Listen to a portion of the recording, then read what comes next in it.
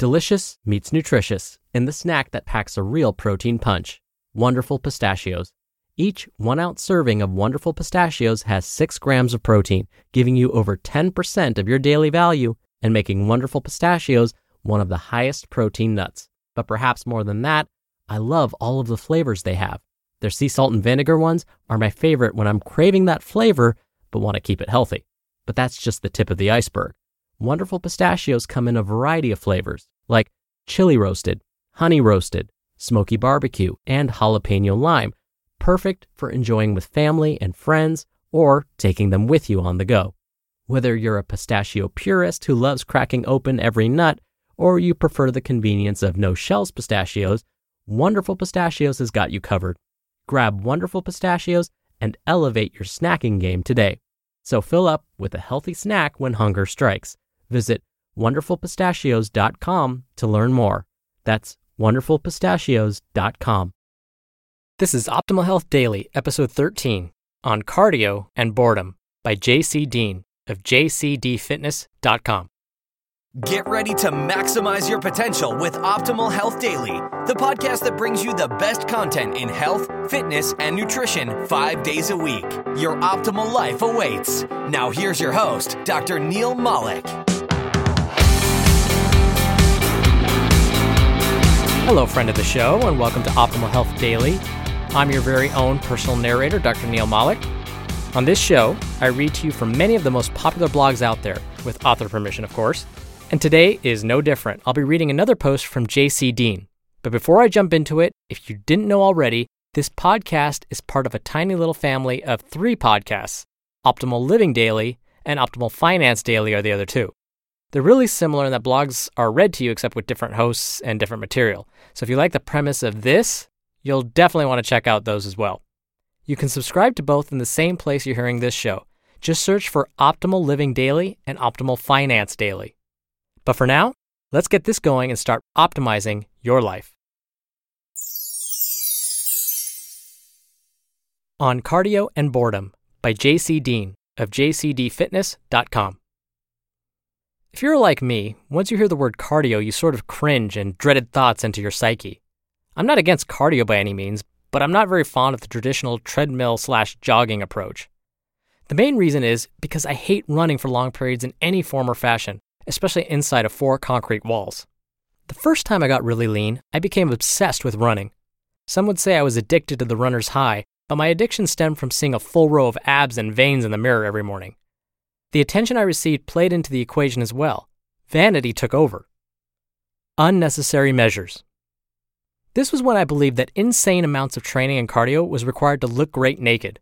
I remember waking up about 2 hours before class, walking down the hill to the rec center, and jogging for about an hour on the treadmill 5 days per week. Then, in the afternoon, I was in the weight room doing some sort of bro split. It took a long time for me to burn out, as I was eating really well.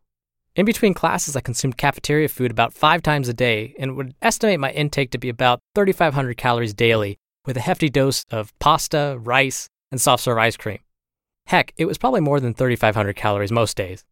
I eventually learned that all of the cardio I was doing was very unnecessary to maintain my lean physique. I soon dropped the insane amounts of cardio, tightened up the diet, and voila, I got the same result with a lot less work. Getting to my frickin' point. Anyway, all of that to say that I never jog anymore. I would rather eat sand and drink rubbing alcohol than jog a mile ever again. Really. However, over the past year, I've been very sedentary due to my current line of work. Therefore, some cardio is necessary when on a diet, especially if I want to drop body fat at an appreciable rate. On that note, I make sure my cardio sessions are random and varied to ensure I get off my can and actually do something. Here are a few ways I keep it interesting. Running for my life. Across the street is a newly developed condominium community with a really long drive leading up to the entrance. Some days, I put on my iPod and head out for a quick set of sprints. In general, I will not keep track of how many I do. I just go all out until boredom sets in or when I begin to taste my breakfast for a second time. I do a light warm-up with mobility drills, stretching, and some light walking around the block. Then, I alternate furiously sprinting and walking between light poles. This is an efficient way to get some cardio in when you're pressed for time, plus it does wonders for blunting your hunger. I limit sprints to no more than 2 times per week, and I never do sprints before leg training days. they can be very taxing and tend to hinder my performance in the weight room. I would never advocate doing intense intervals more than 2 times per week if you're already in the weight room 3 to 4 days. Too much high-intensity work is a recipe for disaster. Chlorinated baptism.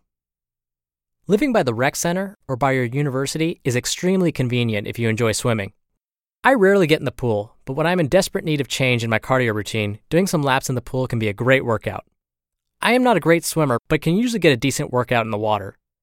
Generally, I will limit myself to about 30 minutes and swim laps until my shoulders and back are toast. Nothing fancy here, I just try to get the blood flowing and aim to get as winded as possible. Walking through the woods. There are some decent trails in the woods where I live, and this is probably my favorite method of burning some extra calories. I put on my headphones and trek through the woods. I'm away from everything urban and enjoy the outdoors. I can easily spend about an hour walking through the trails as the scenery is pleasing and it allows me to forget that I'm doing any cardio at all. A stroll in the park. This is another preferred method of mine. We have some really nice parks in the city. I love hanging out and walking around with friends on a sunny day. With this method, I can accomplish 2 goals at the same time. I can maintain my social life and burn a decent amount of calories when walking for 2 to 3 hours. Now, these are merely suggestions for ways to make your cardio more bearable. I have friends who hate running on the treadmill as well, so they participate in pickup basketball games or flag football for the extra calorie burn. However you have to do it, just make sure it's enjoyable and get it over with.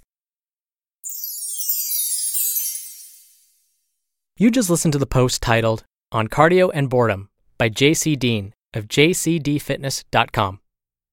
I gotta say, I completely agree with JC here. I too am not a fan of running. I've never been a fan of running long distances, and so incorporating some sprints, oh my goodness, that made all the difference. I am back on the treadmill, but I'll do it for shorter periods of time, and I'll find that that serves me just fine. So if you, like us, don't like running, don't like swimming even for long periods of time, just amp up the intensity. Do it until you feel tired, and then you know your body's had enough. All right, that's all I will say. I want to get back to a little reminder. Remember, if you like this show, you'll definitely love the other 2 podcasts in our family, Optimal Living Daily and Optimal Finance Daily. We'd love it if you show some support of these shows too, so you can simply search for them in the same place you're hearing this podcast and subscribe to them.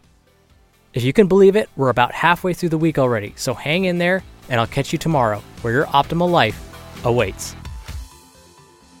Hello, Life Optimizer. This is Justin Malik, creator and producer of this show and Optimal Living Daily, the brother podcast of this one. Literally, I'm Dr. Neil's brother. If you like the format of this show, you'll love Optimal Living Daily too, where I also read to you from blogs, but cover other topics like personal development, finance, and minimalism from bloggers like Derek Sivers, The Minimalists, Zen Habits, and many more. So for more amazing content read to you for free, come subscribe to Optimal Living Daily too, and together we'll optimize your life. You've been listening to Optimal Health Daily.